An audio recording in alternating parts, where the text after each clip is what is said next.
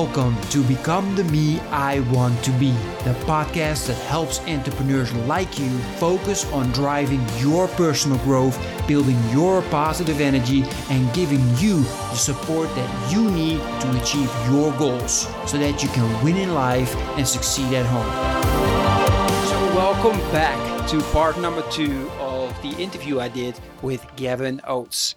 Make sure you bring that pen and paper because Gavin's about ready to drop some more golden nuggets here right now. I think I made a mistake here with my question saying, okay, so how can you teach kids to shine? And actually that question now that we're talking about is, no, that's not the right question because they're already shining. So how can I, as a dad, make sure that my kids continue to shine for the rest of their lives, right? Because that's what you mentioned earlier. As adults, we shine when we were little, and for some reason during our journey, we lost our shine. How do I make sure that doesn't happen to these crazy little bundles of joy? I think you've just answered it. It's lots of joy, lots of happiness, lots of craziness.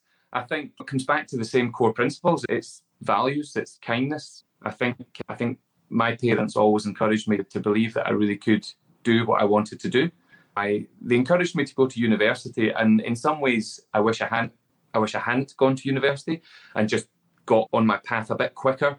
But if it wasn't for going and training as a teacher, I wouldn't have met my wife. I wouldn't have met the guy that I did stand-up comedy with and all that sort of stuff. So, yeah, I think as parents, we have a duty to help educate our kids to remember that we get one shot at this and the world is a big, exciting, but scary place. And the more we do, the more we explore, the more fun we have, the better. And we're the ones that taking a shine away because that's exactly what a mom like that does. She's on the phone. You're killing your child's shine. You're showing that that's life because we are their heroes, either bad ones or good ones. It doesn't matter, bad, good, whatever it is. We are their heroes, and that's what happens. So talking about heroes, man, it's not one of the questions I have, but we're talking about it now.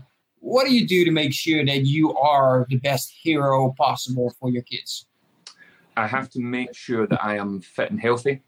I have, over the last 3 or 4 years, I've allowed myself to focus a lot more on my physical well-being as well as my mental well-being. I've taken up running. And I think I need to make sure that I am here for them. I need to make sure that I'm as fit and as healthy as I possibly can, that I am the best role model for them that I possibly can be. I want my kids to be who they want to be, but I need to make sure that I am happy and I am healthy and that I am here for them. I lost my dad, not when I was a child, but it was a few years ago now, and he died in his early 60s.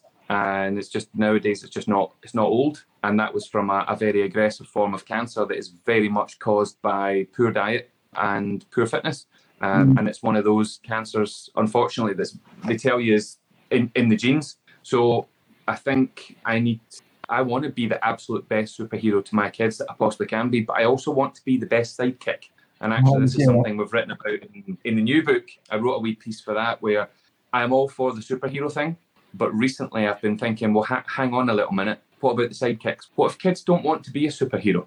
What if kids are happy being part of a super group or a super team as opposed to the individual that's held up there? What if they're happy being a sidekick to someone? Because if you think about superhero movies, the sidekicks are the ones that people joke about them. The cheeseburger, Robin's the salad. But yeah, I want to be the best sidekick to my kids as well and make sure... I just want my kids to have be the best version of themselves they possibly can be. My son is very sensitive. He's a thinker. He's a worrier. And I know that's come from me because this is something I've struggled with forever and ever. And it's my career is what's helped me to learn from that and deal with that and be better at not worrying and getting anxious about stuff. But I can see it. I can see it in my kids. So being present, I know I've said this already, but I'm going to keep coming back to that now with my kids. It is absolutely being present and knowing that they are loved and knowing that they are allowed to go and make mistakes. And just don't be a dick, though. I think that's it. Lots of kindness, lots of respect, but they also need to understand that don't be a dickhead. Absolutely. That's talking about mistakes, right? Because that's one of the things that that I'm struggling a little bit with, because it seems like at school they teach him like, you're not allowed to make any mistakes. Yeah. And my oldest, my 6-year-old, that you just seen, man, if he makes mistakes, if it's not perfect right away, then we're going the wrong path. He gets upset, he starts crying, he doesn't want to do it anymore. And how do you go about, because I keep asking people to hopefully get some new ideas of what I can do, but how do you go about making sure that your kids just keep making mistakes and maybe enjoying mistakes? Because nobody enjoys making mistakes, but learning that making mistakes is just part of life, and that's what makes us grow, right? Yeah. Actually, it's interesting. It's a topic that is being discussed more and more here in Scotland within the education system. And actually, I think in Scotland, they're very good at this. Resilience has been a real focus in Scottish education for a number of years now. I think whilst it's still a bit of a buzzword at the moment, it's no longer a buzzword here. It's almost, we're looking for the next word now. But I think teaching kids that it's okay to fail. Every major successful entrepreneur talks about how important it was to fail. You know, I mean, there's the famous quote by Thomas Edison about trying 1,000 times and sticking with it. That was not the right quote, by the way, but I paraphrased. But like I say, in Scotland, actually, we're getting pretty good at it. This idea, it's not about encouraging kids to fail. Of course it's not, but it's from a very young age, teaching them that it is okay to not succeed straight away. Where we've got it wrong, I think, in Scotland is in sports days in schools. I don't know what it's like where you are, but in many schools for younger kids in Scotland, there's no winners and there's no losers. So if you cross that finish line first in the 100-metre sprint, you don't get a gold medal because we're all winners. Yeah. I don't think that's right. But in school, you're allowed to win the maths prize and you're allowed to win the chemistry prize. So I'm not sure why at a younger age you can't come first. I think it did me the world of good as a kid to not be first in the running races. Don't get me wrong, I wanted to be first, always, but I wasn't fast enough. There was guys who were better at running than me, and I think kids need to know that we can't win all the time. We can't get it right all the time. So I think it's just educating them from a very young age, but that has to come from not just the parents, it has to come from the school as well, because they get to that age where they spend more time in school than they do with the parents. And if you're at home saying one thing and that's not backed up by the school, then the stuff you're doing doesn't work at that point. It's a hard one to answer. I think, my kids get upset when they fail, when they get told that they've not done something well enough. But it's just how we communicate. It's using the right language. It's helping them to develop that growth mindset. And when people are doing well around you and they're getting it right and you're not, be inspired. Allow yourself to be inspired by the people in your class that are getting it right. Encouraging our kids to actually go and speak to those kids and ask them, how did you do that? How did you get it? What did you write? What did you say? How did you train for that? I think quite often it's the opposite that happens. I think even at a young age we can get very jealous and a bit bitter and angry about people who are better than us at things. But I think the way I talk to my kids is about, don't be jealous, just learn from it. Go and talk to them. Ask them, how did you do it? And if you can take one thing away from what they tell you, good. Yeah, absolutely. It's a hard one to answer. I don't know if there's a right or a wrong, and there's probably a million things that we've not discovered yet. No, absolutely. We're always, because of course it's a very important topic and everybody deals with it in a different way, teaching their kids a different way or not teaching them at all. Yeah. And I heard a phrase recently that is probably quite common, but I hadn't heard it before. And it was in a corporate business setting.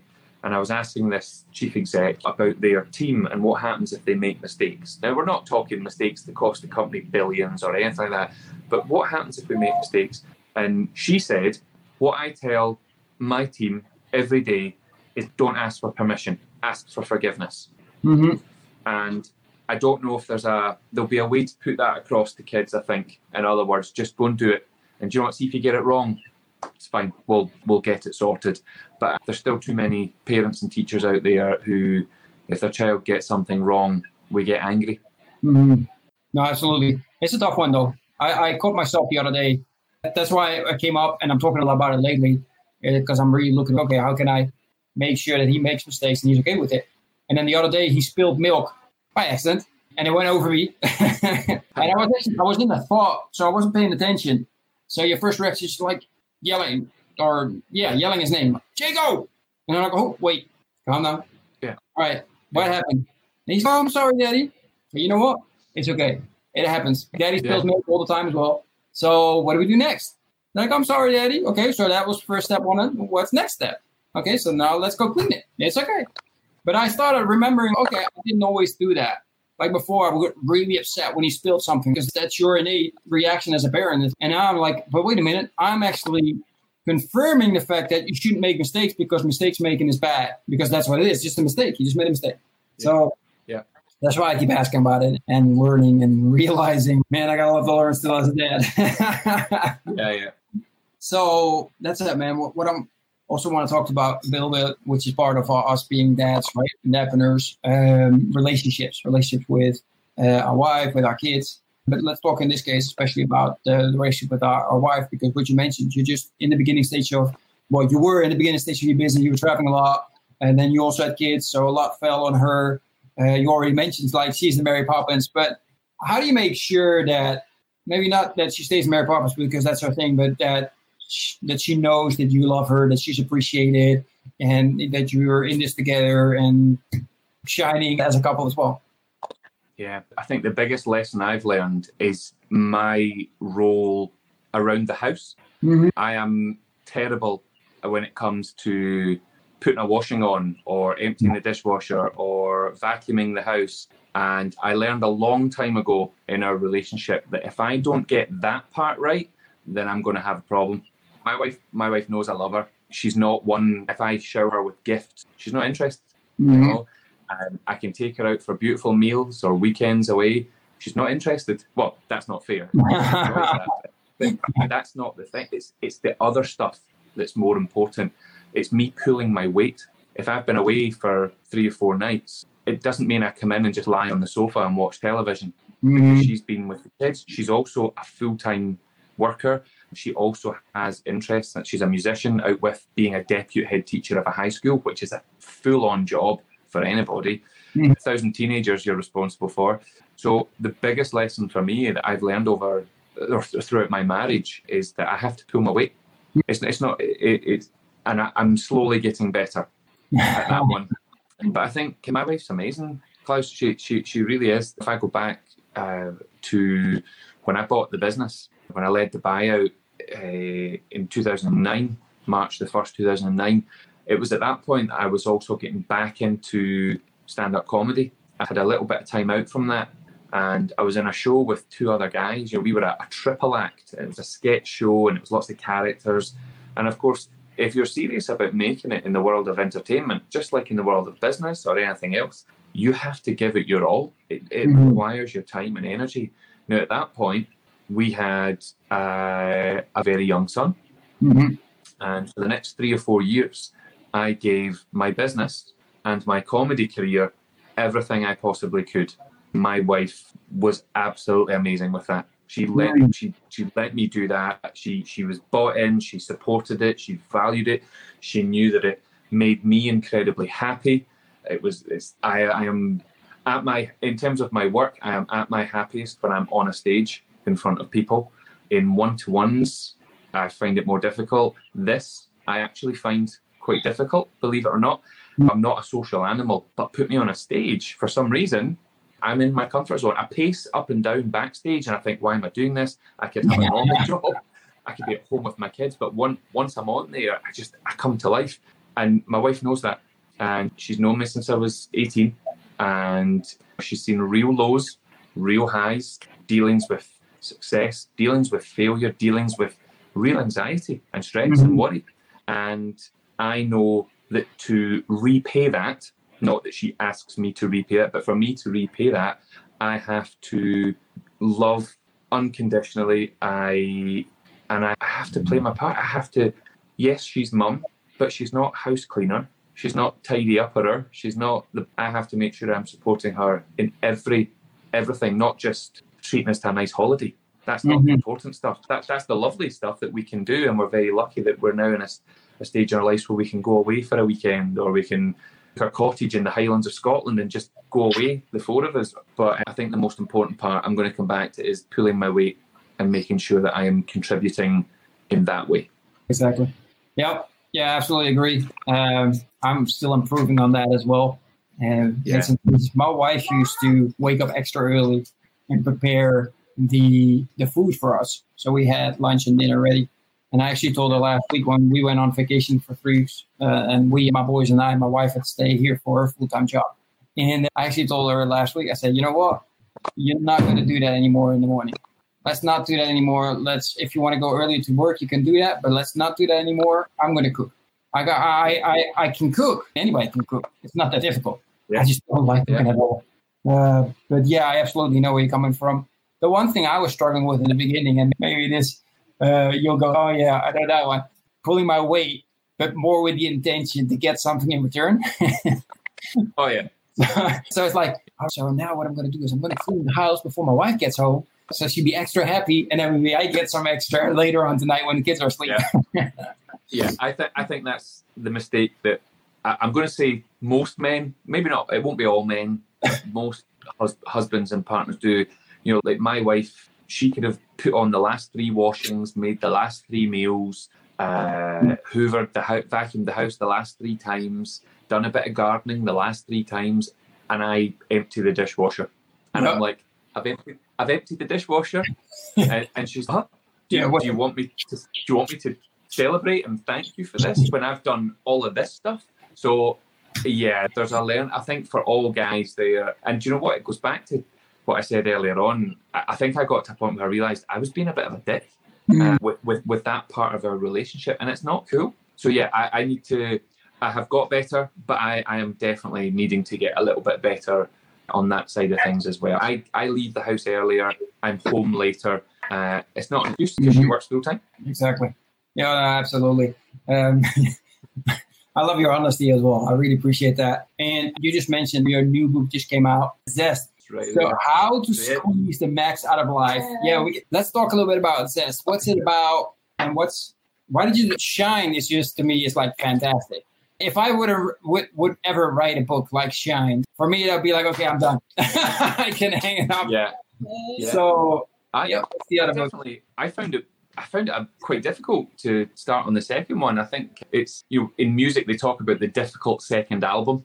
And I think that was very much this for me. So it's interesting because it's Shine 2, but it's not Shine 2. It is, but it isn't. On the back of the book, it talks about this idea of basically recapturing that zing and zip that we had, that freshness and enthusiasm. A bit of a wake-up call to search our soul and shake things up and bask in that warmth of glorious individuality that so many of us have forgotten about, because, again, we've just become society. We're a generation of people who are just staring at their screens, walking around with our heads down, and it's this idea where we need to lift our heads up again. They talk about when life gives you lemons, make lemonade, but when life gives you lemons, it also gives zest, and the zest is the bit that makes your face do this, and that's what we need to do in life. So yeah, Zest, it's super exciting, and we've got Will writing Zest with us as well, that helped with the Brilliant Kid book. Because obviously it's me, Andy, and Will. So Will came on board for Zest as well, and just adds something different again. Such a beautiful writer. Like Andy's a proper author. Will is a proper writer. I'm some sort of crazy mess that sits somewhere on the outside that just throws stuff in that just is bizarre, and somehow it all clicks and molds. So yeah, really excited because it's literally out today. It starts arriving in the post for people today. It's in the shops today. And it's that moment where you start to worry about how people are going to receive it. Because, as you've alluded to, the reception for Shine was just mind-blowing. People all over the world getting in touch, telling us that this is the book that's changed their life, that's saved their marriage, that's led them to fulfill their ambitions that they've always had. And that for me is a big deal. When we wrote Shine, I said, if one person reads it that's not my mum and they love it and it truly makes a difference, then that's enough for me. So to know that there are literally thousands, tens of thousands of people around the world who are feeling that way is amazing. And I hope that Zest just nudges that on a little bit for everybody. It's similar, but it's different. And I'll share one little bit with you, if that's... Yeah, absolutely. Love it. There's it's just a very short bit that I wrote for Zest, and it's this idea, and I think this kind of sums up the book for me. And it's quite interesting because you were talking about milk earlier. Yeah. For me, life is very much a big bowl of Rice Krispies. Do you know what I mean by Rice Krispies? Yeah. And if you imagine a big bowl of Rice Krispies on their own, you've not added the milk yet, just on their own, nothing else. They are bland, they're beige, they're quiet, they're still, they're boring. They're not exciting until you add the milk. And then what happens? They snap, they crackle, they pop, they fizz, they bang, they whiz, they move, they do this, they come alive, they float. But if we don't get stuck in to the cereal, if we don't devour it and top it up and refresh it and occasionally put some sugar on it, then it turns soggy, it turns to mush. It just becomes a bit meh, and then you don't want it, and no one else wants it. So if our lives are like a bowl of Rice Krispies, if our life and our careers and school are the Rice Krispies, that makes us the milk. And if we don't get stuck into life, if we don't devour it and top it up and refresh it, and sometimes whack some sugar on it, sometimes we have to sugarcoat things.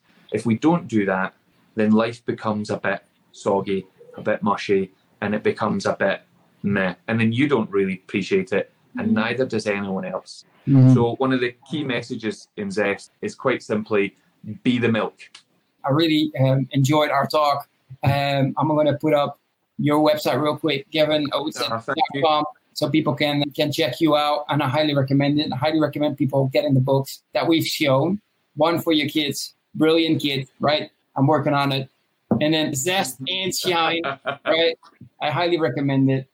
I read Shine, and I'm actually about to start again. I need to refresh my mind. Brilliant. And remind myself that I need to start pulling the paper roll joke more often.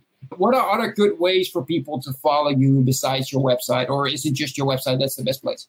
No, so I'm quite active on various platforms. So Twitter is a great one for me, and it's just at Gavin Oates. It's my full name, GAVINOATTES. I have a speaker, my professional speaker page on Facebook, which again is just Gavin Oates, and Instagram, which I think is Gav Oates. Maybe not quite my full first name. And things like that and so on. But I'm most active on my Twitter, my Facebook, and my Instagram. However, I am trying to limit that at the moment. It's very easy to spend your entire day just posting nonsense. So I try and make sure I post useful, helpful stuff and just some nice wee motivational bits. But that's the best way to engage with me. Fantastic. In the description, you will find all these links, and you can just check them out and get connected with Gavin. Keep following him. And I'm assuming you also post your dates and your places where you speak. I do. There's the vast majority of my speaking dates are closed door events, like businesses booking me. So yeah, absolutely, people can all find access to that, mainly on the social media side of things. Fantastic. All right. So again, Gavin, thank you very much. I appreciate it. Everybody else, thank you for being with us for a time. I keep reminding you, if you've joined us and you got some golden nuggets out of it, make sure you write them down. But most importantly, take action. Start shining. Get the book. If you think, oh, yeah, I need to shine more, then get the book, read the book. And then again, same rule. Don't read the book. Find something that really can inspire you and then take action. And that's the only way to really start shining and really start enjoying life to the fullest. I'll see you guys very soon in another live. Have an amazing day and goodbye.